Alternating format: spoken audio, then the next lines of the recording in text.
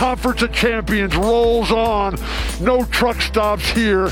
We are the Pac-12. We are the best of the best.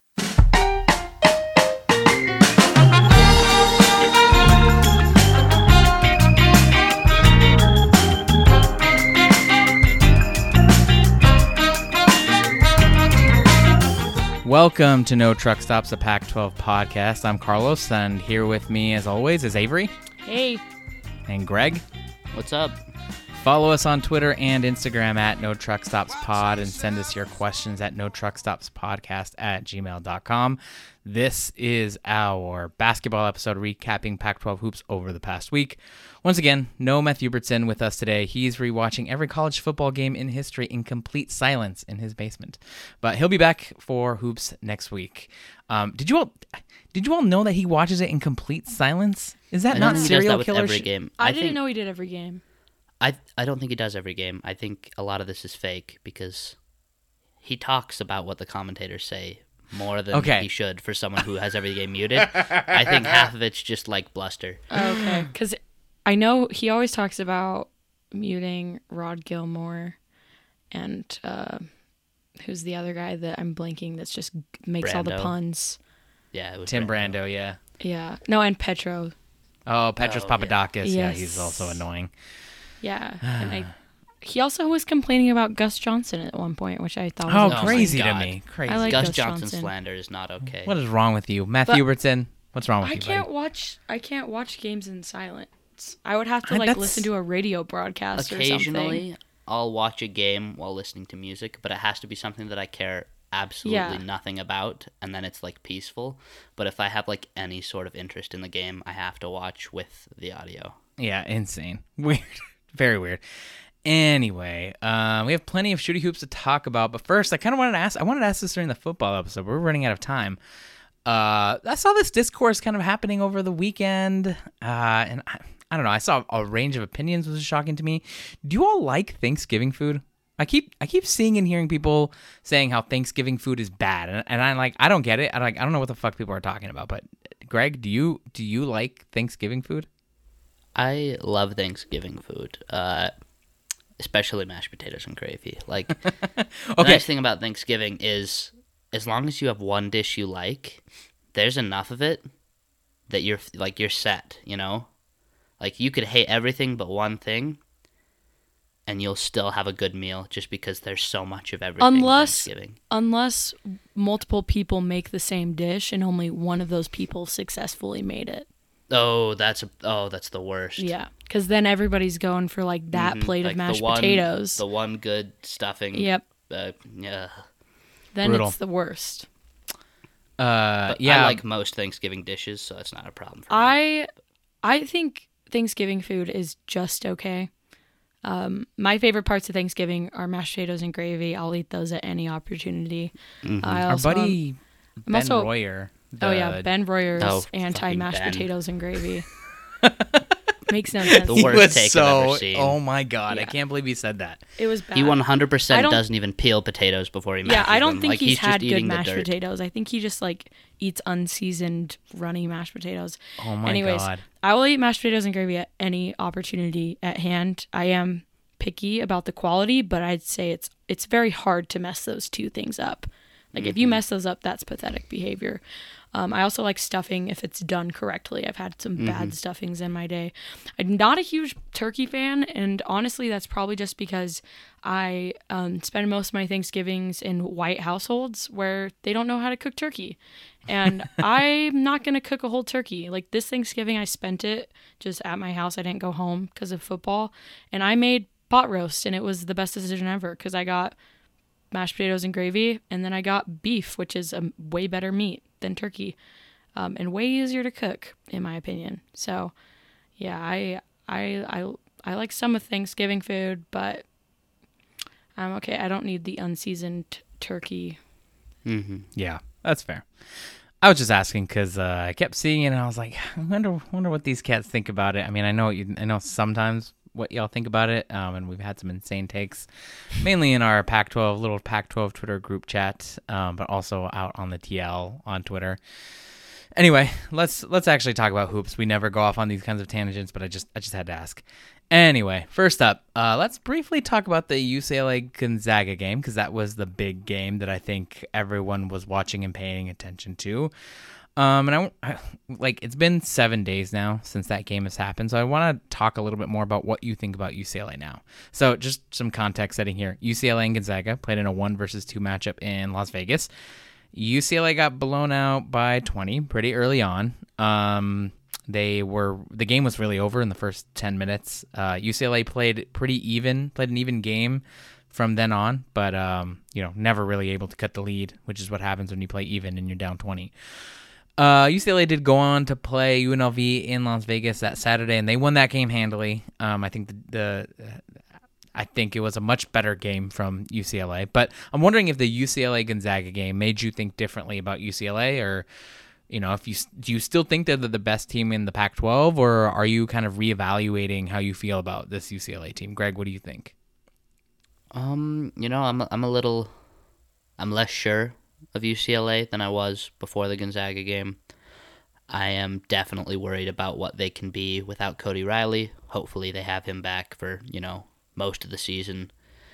And I think they'll need him if they're going to make a tournament run. Without Cody Riley, I think Arizona's probably a better team just because of how good their bigs are. It's just a mismatch for UCLA. But with Cody Riley, I think UCLA is the best team in the Pac-12. But the gap is closer than I thought it would be coming into the season. And a lot of that has to do with how good Arizona's been. But some of that also is, different parts of UCLA's team underperforming at different times. Like Jaime Jaquez missing shots, or Johnny Juzang's abysmal defense. And, we knew that he wasn't a good defender. But it's still been bad, Yeah. Who would have thought Cody Riley would be the difference maker?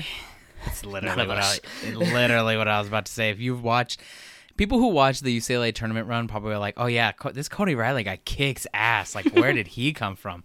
That whole season last year, oh my God. Cody Riley's mom blocked me on Twitter just because I could not be like, he's unplayable. Like, let's get Jalen Hill some minutes. Like, I just can't. I can't right now. It's not his fault. He's a good kid. I'm sure he's a great kid, and has certainly had his journey. And I respect and appreciate that. Could never do anything. I can do 1/10 of what he does on the court. 1/1000th of what he does on the court. But he was unplayable. Anyway. Yeah, this team needs Cody Riley to be elite. I think that's kind of a stunning thing for me to say, given my feelings about Cody Riley in the past. There's always that one player where you're like, just can't get over some of your past grievances about. But like, it's true. UCLA needs Cody Riley to be elite. UCLA does not need Cody Riley, I think, to win the Pac-12. I don't think UCLA needs Cody Riley in order to, make a deepish tournament run. But I do think they need Cody Riley to be a top 5 team pretty consistently. And Mick Cronin said this, by the way, after the Gonzaga game. He was even like, this is not the number 2 team in the country without Cody Riley. Now, I think that game, there was all of it's kind of been memed to death, mostly by me, that some of UCLA's players were dealing with some illness, maybe a flu, maybe a stomach flu, we don't know. That was something that was kind of coming out, and then Mick Cronin kind of in back-to-back press conferences, and the win over Bellarmine and the loss to Gonzaga was like, no. They had some sniffles, like big deal. It was not, that had nothing to do. Like, he was mostly just like, UCLA, our team is soft right now, is what he said. He said it adds to our colossal softness, I believe were his exact words. Which might be true. I do think that defensively UCLA was not up to snuff in those first 10 minutes. They got much, much better when they started playing Gonzaga more evenly, and you thought maybe they might cut a lead. They never really got it past 16. But yeah, I mean, I don't know. I don't think this makes me rethink about you. I don't think this makes me think that UCLA is fraudulent or like not the Pac-12's best team. I still think they're the best team in the Pac-12. I have some doubts about what they are going to be capable of against Gonzaga if they face them in the tournament again. Chet Holmgren for Gonzaga, that dude is for real. And I just, I don't think UCLA's bigs might be up to snuff for having to deal with Drew Timme and Chet Holmgren. Chet Holmgren, if people were watching this game, insanely lanky dude, but just like knew where to be at all times. Jaime Jaquez bodied him up, tried to back him down, did kind of out physical him, but Chet Holmgren is just long and lanky and is really good at positioning and blocked the shit out of Jaime Jaquez a couple Great of times. instincts. Incredible instincts. So, yeah, I mean, I don't know. Avery, what do you think? Do you think about UCLA any differently? Was this kind of a fluke game? I think Chet Holmgren is my sleep paralysis demon. I'm absolutely terrified of him. He looks like a really stretched out Timothy Chalamet. Wow. I'm scared. I'm like genuinely afraid of this person. Oh my God. It's like really hard for me to like harshly judge UCLA here because this is the number 1 team in the country in November. They lost to Duke, by the way. Oh, that's true. Go Blue Devils. At this time, they were the number 1 team in the country, and they're a very good team. I think the second half looked a lot better, but I don't know if that's because Gonzaga just didn't have their foot on the gas or not. Like that first half, though, like it was devastating to watch. UCLA just got completely owned. But I do think, like, considering that it is November and Cody Riley's out, it's totally fair to still consider UCLA to be the best team in the conference. Arizona looks really good, but they just haven't had a test anywhere near this. Like, the Michigan team they played is fraudulent. We all know this now. So I'm not going to judge UCLA too harshly until I just see them. And I think until I see them, honestly, for this whole conference, I'm not going to judge anyone too harshly until conference play. Besides the teams losing bye games, I'll judge them harshly. Yeah. But it's just like, I don't think we have enough evidence here to say that UCLA isn't the best team in the conference. Yeah, So. I think also UCLA was the victim of some bad shooting luck in that game. Yeah. Like, Gonzaga's always going to shoot well, but I feel like they were a little bit better than they normally would have been, and UCLA just could not hit the broadside of a barn. They were missing everything. Like, I swear, I was listening to the first half of that game on the radio, and it was... And Jaquez has the ball. He gets to the rim, misses a layup over and over and over again. And a lot of that had to do with Chet Holmgren being awesome, but they were missing other shots too, you know? And I'm not saying UCLA should have won that game because Gonzaga was clearly the better team, but maybe it should have been a little closer. And when you add Cody Riley, that helps UCLA too. So I'm with y'all. I'm not going to judge him too harshly based on the game. Yeah. It does make me think, though, is this, it does make me wonder, is this a good test for an Arizona team that does have 2 bigs, Christian Coloco and Azuolas Tubelis? I'd be curious. I wish Arizona and Gonzaga had time to schedule a game. Tommy Lloyd is obviously Gonzaga's architect, and Mark Few is a Tommy Lloyd merchant. But, would have made me interested. Like, is it just a matchup problem? Because UCLA is probably their biggest weakness is at the pivot, at the 4 and the 5 in the paint. I think Miles Johnson, again, just kind of struggled out there. Looked much better against UNLV, but was really struggling out there. Yeah, instead of getting Arizona Gonzaga, we get Washington Gonzaga. So that's great. Thank you, everyone. I can't wait. Who do you think? Do you think Gonzaga paid Washington for that game? Oh. Is Washington the bye game? I don't want to know. I don't care to know. Oh man, I really nothing would make me smile more than hearing that Gonzaga paid even just $1. They paid $1 to Washington to play them and schedule them. Nothing would make my day more. Anyway, okay. So we all kind of think maybe UCLA is still the Pac-12's best team, but we're not sure about their ceiling, and it's November, so I think that's fair. All right, had to get that out of the way. Now let's do a little bit more negativity. Why not?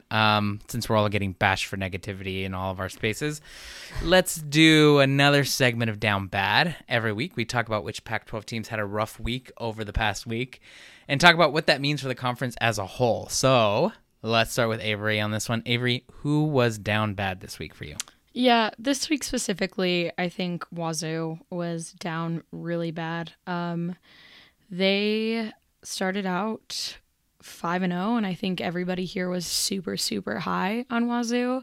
And something we talked about, like, is that they have a very weak non-conference schedule.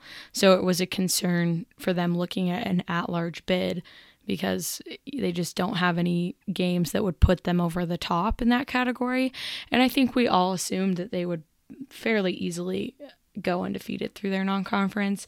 And Wazoo lost to Eastern Washington on Saturday. I didn't get a chance to like watch this game live. I was watching a different team lose. But they were up at 18 points at one point in this game. Like, they were in complete control here. It's insane. They lost. The final score was 76-71. So it ended up being a fairly close game, but it wasn't like Eastern Washington was doing anything insanely well. Like, they had a decent field goal percentage, but considering that Wazoo was up 18 points at one point, it just feels like they totally miffed on this one, which is super frustrating because it definitely hurts their opportunity to make it to the tournament this year. I think there's a lot of teams in the Pac-12 that can beat Washington State. And so I don't know, like, they really needed to not lose a game like this. And yeah. I'm upset about it because I was very, very high on Washington State and then they stabbed me in the back.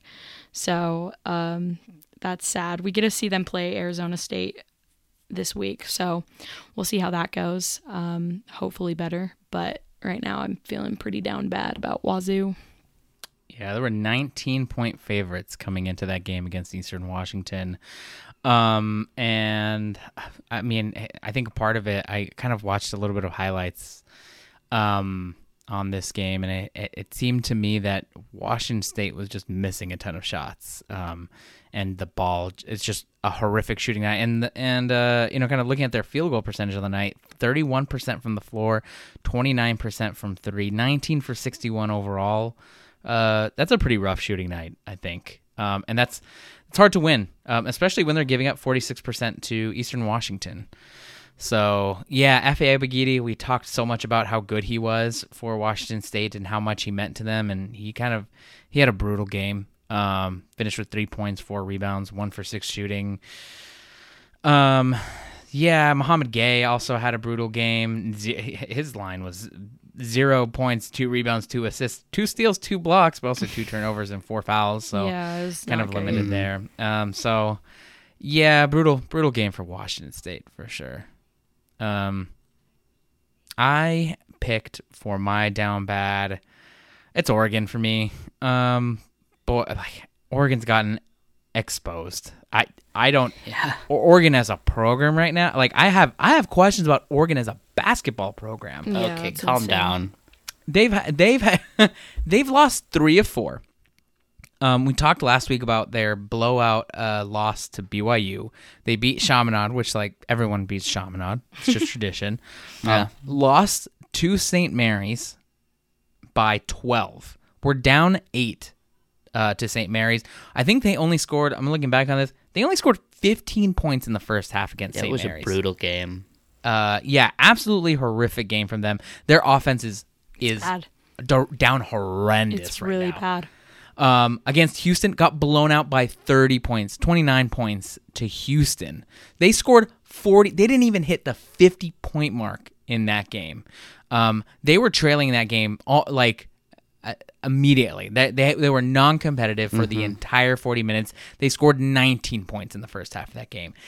This is not like, I get it. Like, I get that like Dana Altman like figures shit out later on. He has never had a stretch like this. He didn't have one game like this at all in his entire tenure. He now has 2 of them this season, and in both games could not get to 50 points. Only scored 73 against Chaminade. Only scored 50 in their loss to St. Mary's. Something is up. I don't know. Something's up with this team this year. I don't know. I don't like this. It's kind of making me pause about this whole narrative that this team will get better in February. I don't know, Greg. Do you disagree? You kind of feel like these are just early season woes? I think Oregon's going to improve a lot. I mean, they've got talented players, but at the same time, I agree with you. I don't think it's going to be like your regular, early season speed bumps because these are like early season car crashes. But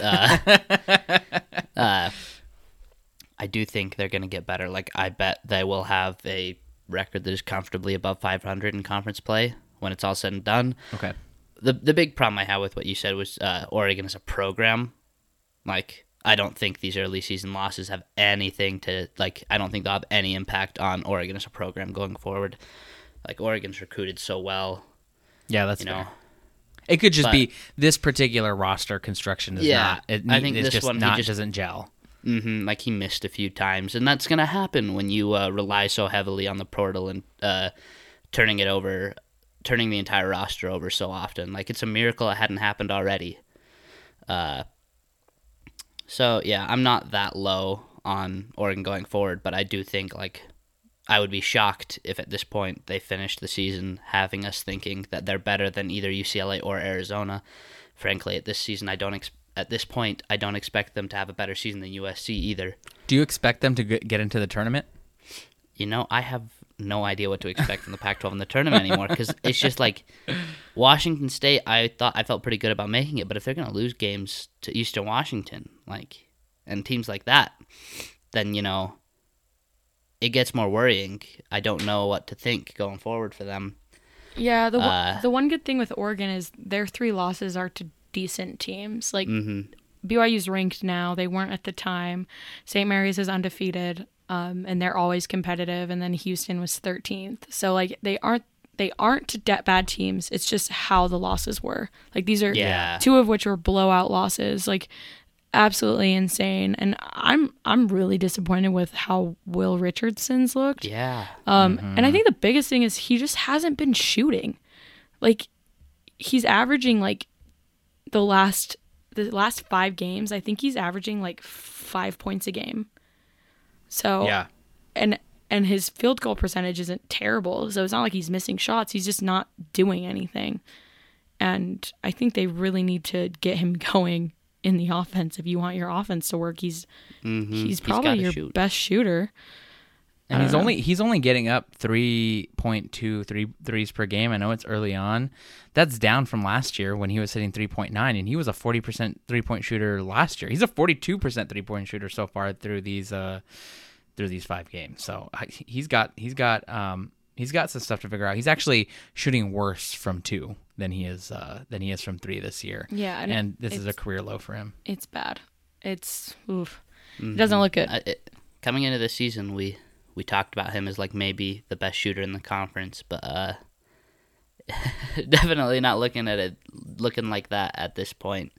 And Oregon needs him to be that if they're going to make a comeback. Like, I don't know where else the improvement's going to come from. Like, obviously other guys can be better, but he's got to be the catalyst. Yeah, and they have like a fairly okay schedule going forward. They play Montana tonight.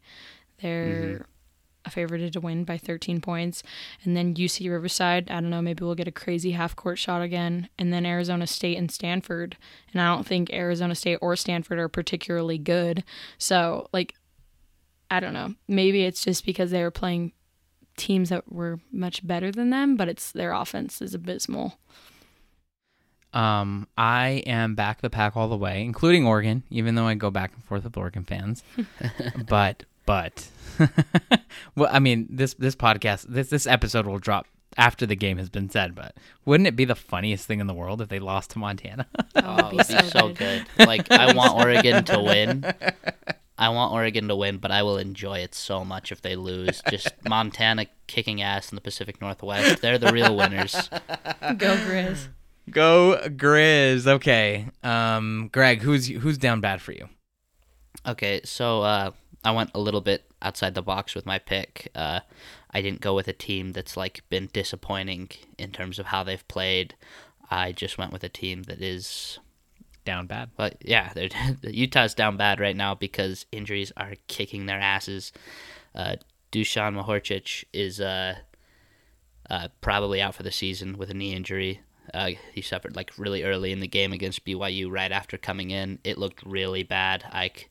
I've never seen a guy yelling like that for that long in that much pain before, so I think he's gone for the season. Yeah. And going into the game Wednesday against USC, Josh Newman the Utah beat writer for the Salt Lake Tribune, said Utah's probably only going to have 8 scholarship players.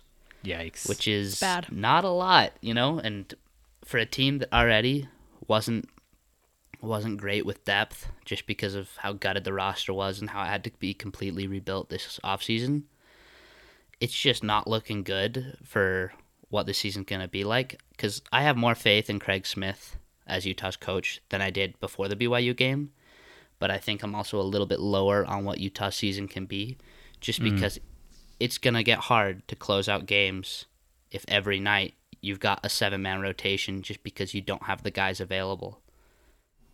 Yeah. Yeah, it's just like the most frustrating reason to be bad, right? Like, you just can't do anything. And losing Deshaun hurts, especially because he just brought like this good amount of toughness in the paint that sometimes Brandon Carlson is lacking. Like, he's a very good rebounder, and he like leaves it all out on the court. And so that was really heartbreaking to see him go. And it's just issues with depth.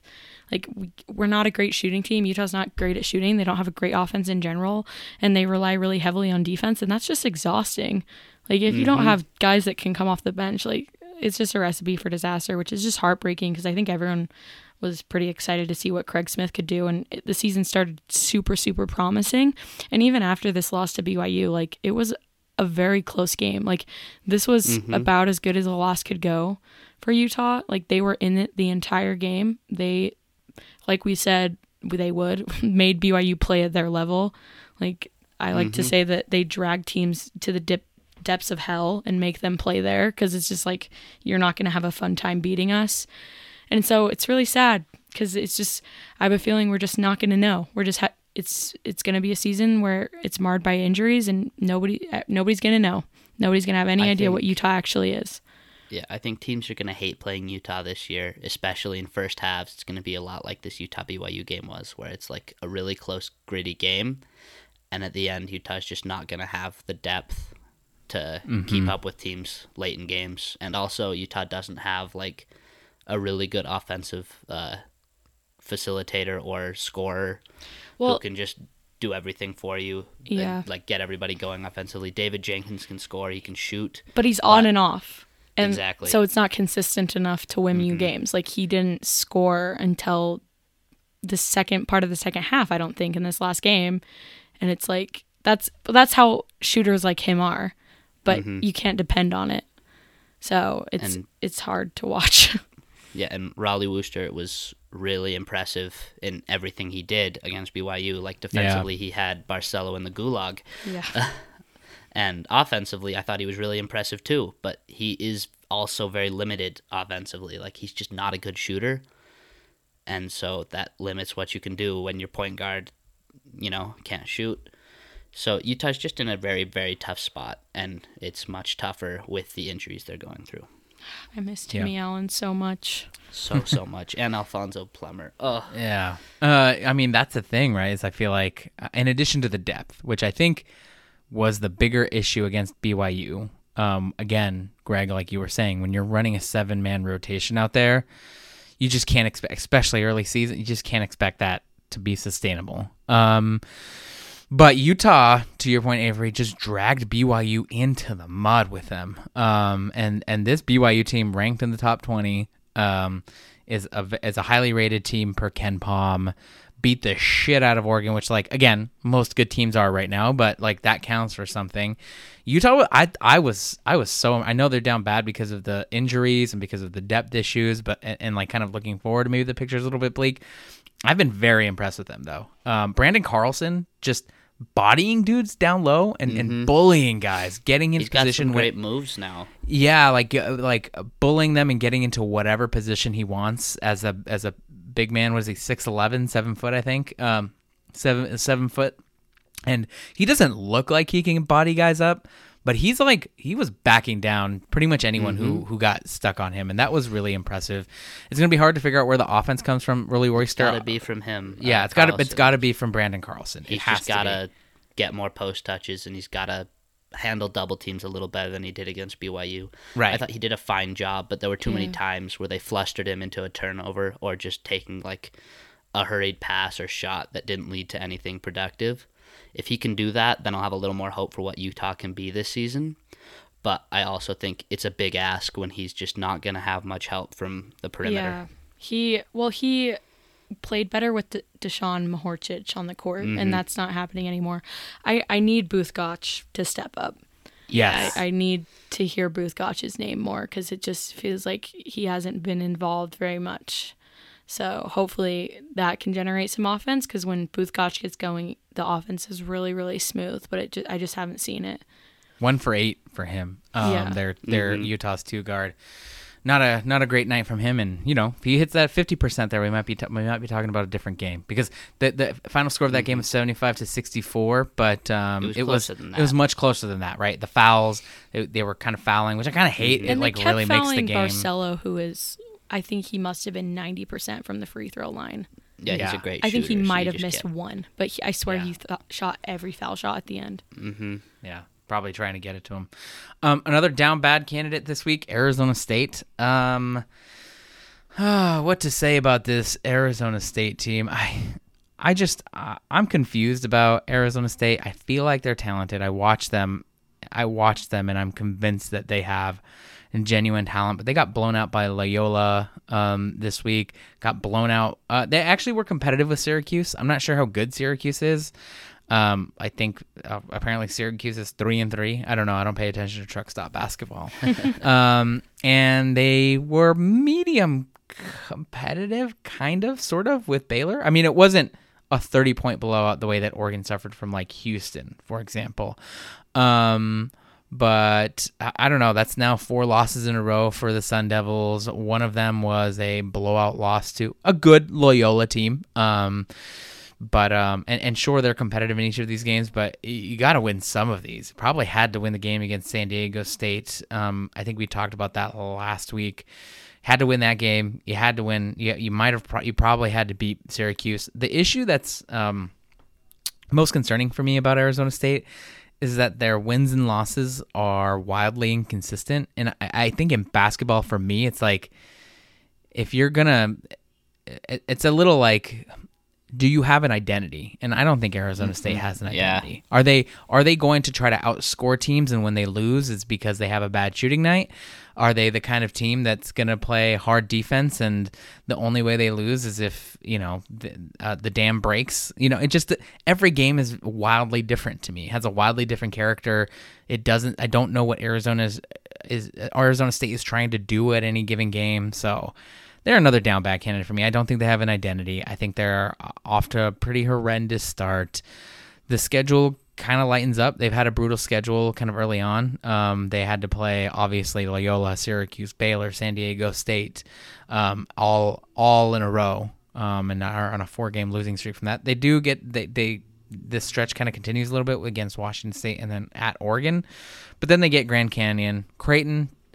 That's a good team, so maybe that's a tough one. Then they have San Francisco and Florida A&M before they've got to play USC. So they got a few chances for more wins here, but yeah, that we were wondering if they were going to be a tournament bubble team. They have the talent for it, but clearly they're not there. Yeah, I don't. I mean, I wish you could just meld ASU and Utah together, and you'd have a very fun team to watch. Craig Smith coaching a lot of talent. Yeah, you have an identity with the talent that Bobby Hurley has currently, and then we'd have a team that I think we'd all really like watching. But I don't like watching Arizona State where they are right now. No. It just feels so chaotic and not in a good way. Yeah, I don't like. It's like I don't know what I'm watching. Whereas I watch Arizona, I watch UCLA, I watch Utah. I feel like I know what I'm watching, and I like that much more. I watch Washington State. I know what I'm watching there too, even if they did have a rough week losing to Eastern Washington, and their defense can be suspect at times. I still, offensively, Washington State's going to do a job, whereas Arizona State, you just have no idea what you're going to get from them. Yeah. All right, let's move on and talk about our peak of the pack. And now the peak of the pack.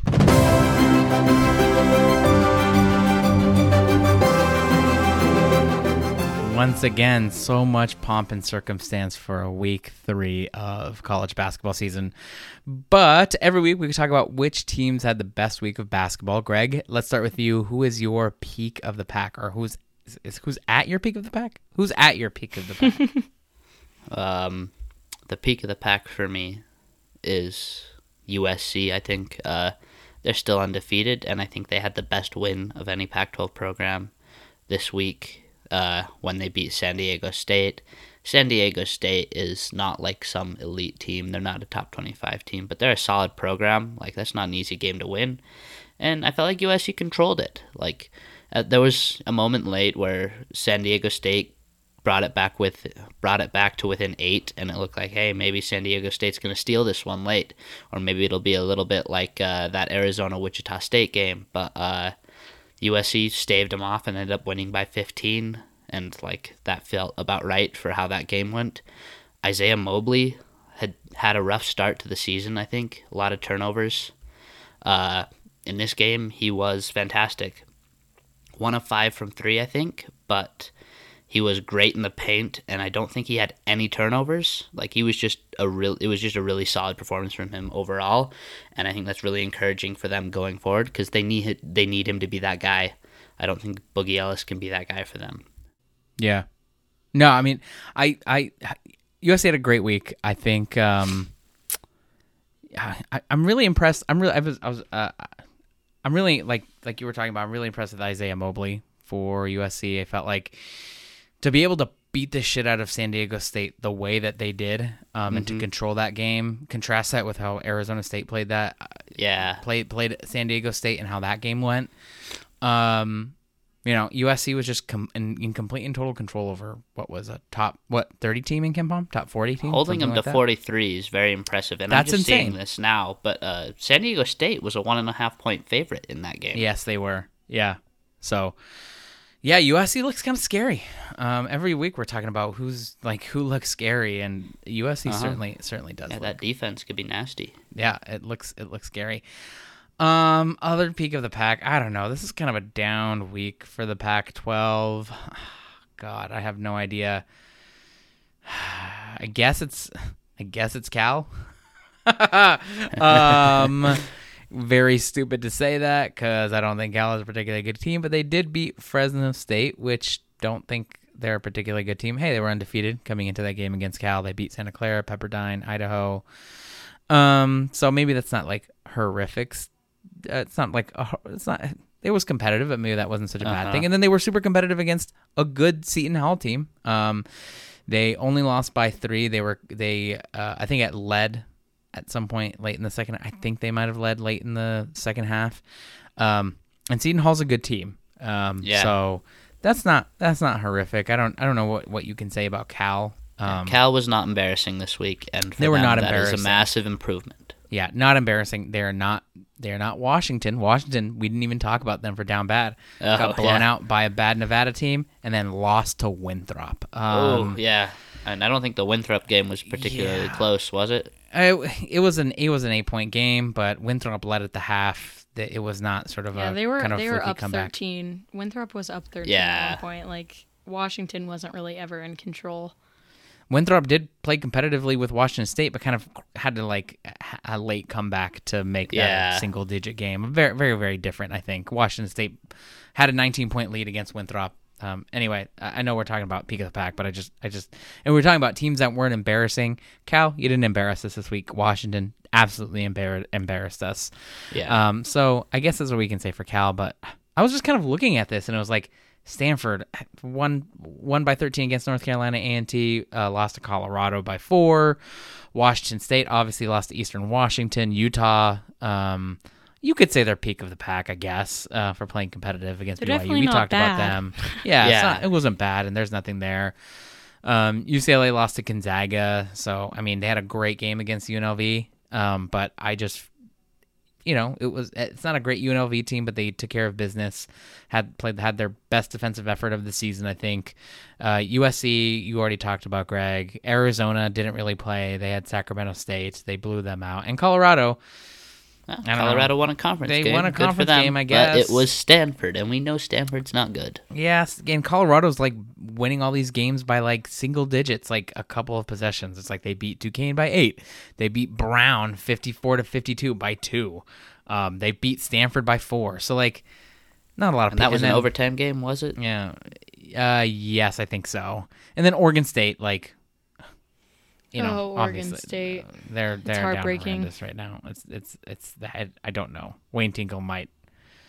I don't know. I guess his job's not on the line. You go to the Elite Eight at Oregon State. Yeah, you got you're an there for a while, extension. but like, yeah, I don't. He's bizarre doing a stuff. pretty good job of ruining that, though.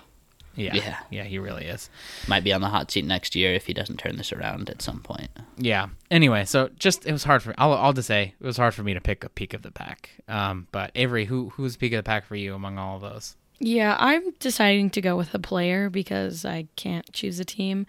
And I'm making this very clear. This team that this player plays for is terrible, and we rarely talk about them because they're so bad. And I'm going with Terrell Brown Jr. from Washington. He's one of their guards. He actually transferred in this offseason from Arizona. But he is averaging... sorry, I just pulled my notes. He's averaging 22 points a game, 4 rebounds and 4 assists. In the last 4 games, he's just been off the charts scoring-wise. A lot of the stuff with Washington that I think makes them so bad is they're just not good on defense. But on the offensive side, Terrell Brown Jr. has just had an insane week. He had 32 points versus South Dakota State, which I get is South Dakota State, but still 32 points is a lot of points. And then he had 19 in the loss to Nevada, and then he had 18 in the loss to Winthrop. And it's kind of interesting because Washington started 2-2, and I think we all were convinced they're dog shit. And then they went up to 4-2, and looked like they might actually be achieving things. And then they turned around and lost to Nevada and Winthrop. But Terrell Brown Jr. looks really, really good, and nobody's talking about him ever because Washington looks really, really bad. But he definitely is doing a lot more on this Washington team so far than he did at Arizona. So I think it was a really good move for him. Obviously, Arizona is going to end up being the better team, but just like stat-wise for himself, like this is definitely the spot for him, and he's been kicking ass.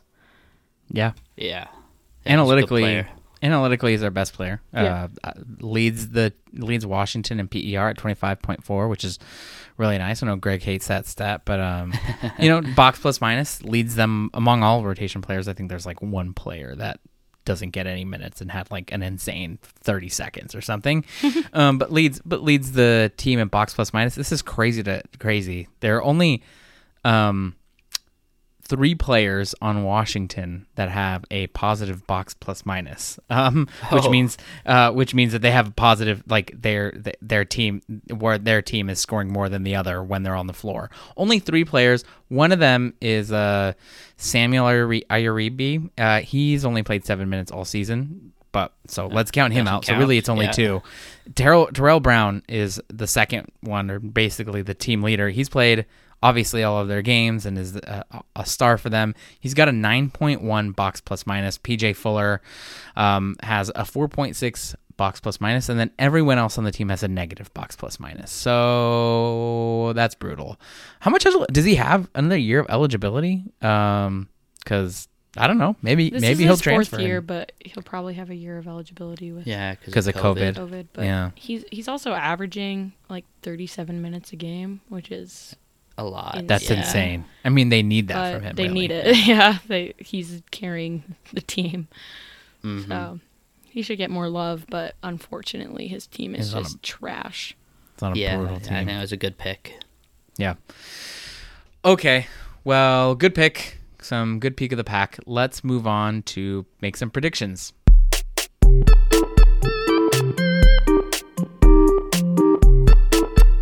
All right, you all know the routine. Every week I select a tiny handful of games that I think are of intrigue to Pac-12 Hoops casuals, and we make our picks. This week I have 3. Kind of a light week, I think, in terms of intriguing games. First up, Wednesday, December 1st at 8:30 Pacific, Utah travels to Los Angeles to play number 20 USC. This is a conference game. Avery, who do you like here? Do you think Craig Smith drags USC into the mud and makes them sweat? I'm just really concerned about depth right now, and I Yeah. don't think they're going to have enough time to adjust to Deshaun Horchich being out. So man, if it weren't for that injury, I think it'd be a much closer game. But I think USC is going to win this one. I think it will be closer than people expect it to, unless you watch Utah. But sadly, I think USC takes this one. Yeah. Might run away with it late if that's any indication. Yeah, Greg? I'm with Avery. I think if Mahorcic was healthy, it would be a different game. That being said, I still think Utah will keep it close with them for a half, and then maybe it'll be like a 15-point win for USC just because they just have more right now, and their players are definitely more talented than Utah's. So give me USC. Yeah, I think I'm about the same. USC is obviously a much better and more talented team.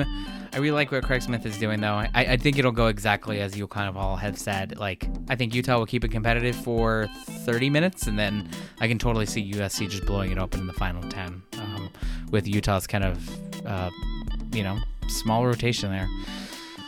We'll see. On Saturday, another USC game. Number 20 USC travels to Pullman to play 5-1 Washington State. Yet another conference game. Greg, who wins that one? I'm very excited to watch this one instead of truck stop football next Saturday. But I'm conflicted. I don't know who I want to win. I don't know who I think will win, but I'm going to go with USC just because I think so far they've just been a little bit more convincing than Washington State has. I do think it'll be a close game, though. Yeah, I'm really curious to see if Washington State has a nice bounce back game. If Efe Abogidi can have a nice bounce back game against Isaiah Mobley, that'll be a fun matchup to watch. If Mohamed Gay can kind of cause some problems. Washington State certainly has the size. I think they have a decent point guard in Tyrell Roberts. Boogie Ellis is going to be a problem. I think Washington State is better than we're giving them credit for. We're not tracking these, right? Yeah, give me Washington State. Yeah, I think you should. I think Washington State. Go ahead. When do we start tracking them? Because I thought we were going to start with conference play. We should track them in January 1 when the conference. Yeah. When Sounds the conference, when it's just conference play. Yeah, and it's like regular. We're getting these weird conference games with the non-conference. I don't know why we're doing this. This is the most, I feel like, non-conference games that I've seen played. I don't know. Maybe I'm wrong early on, but whatever. Avery, who wins? Yeah, I'm going to choose Washington State. I think. All right. Offensively, they could really give USC problems. They have the length. They have a lot of raw ability. Other than that, I'm not really basing this off of anything in particular. Is this a bad vibes game? No, I really like Wazoo's length, and I do think USC is good, but I don't think they're untouchable. I just don't think they've matched up with anyone that can do anything. So, yeah, I definitely think Wazoo could win this one. Okay. All right. Last one on Sunday, December 5th at 4 Pacific. ASU traveling to Eugene to play Oregon. Both teams down horrendous right now. Avery, who do you think wins? I think Arizona State's going to win just because they're capable of offense. Yeah. Oregon is Colorado football, early Colorado football. It's hard to watch them play offense, and Arizona State can actually score. So I think Arizona State's going to win. Yeah, Oregon is. I don't think these teams are far apart in terms of talent. So you would think it would come down to Dana Altman versus Bobby Hurley and which coach is going to get their team to play, but man, Oregon looks horrific right now. At least Arizona State has often looked competitive. Yeah, I'm gonna pick Arizona State. I'll pick Arizona State to beat Oregon. That would be really good for Arizona State just to get a little bit of confidence going. And if Arizona State does beat Oregon, man, I think Oregon's in for a long season. Greg, who do you think wins? I think these two teams are pretty similar right now, but I just don't want to go into a game having picked Bobby Hurley to beat Dana Altman, and so I'll pick Oregon. That's a good reasoning there. Definitely the better coach. Yeah. All right. Well, let's get out of here. For Greg at Banana Morphs and Avery at Brave_Grapes, I'm Carlos at Equity Bruin. Thanks for joining us, and remember, there are no truck stops here. Not even one. All right, I was wondering who was going to do it. I thought Greg was going to do it.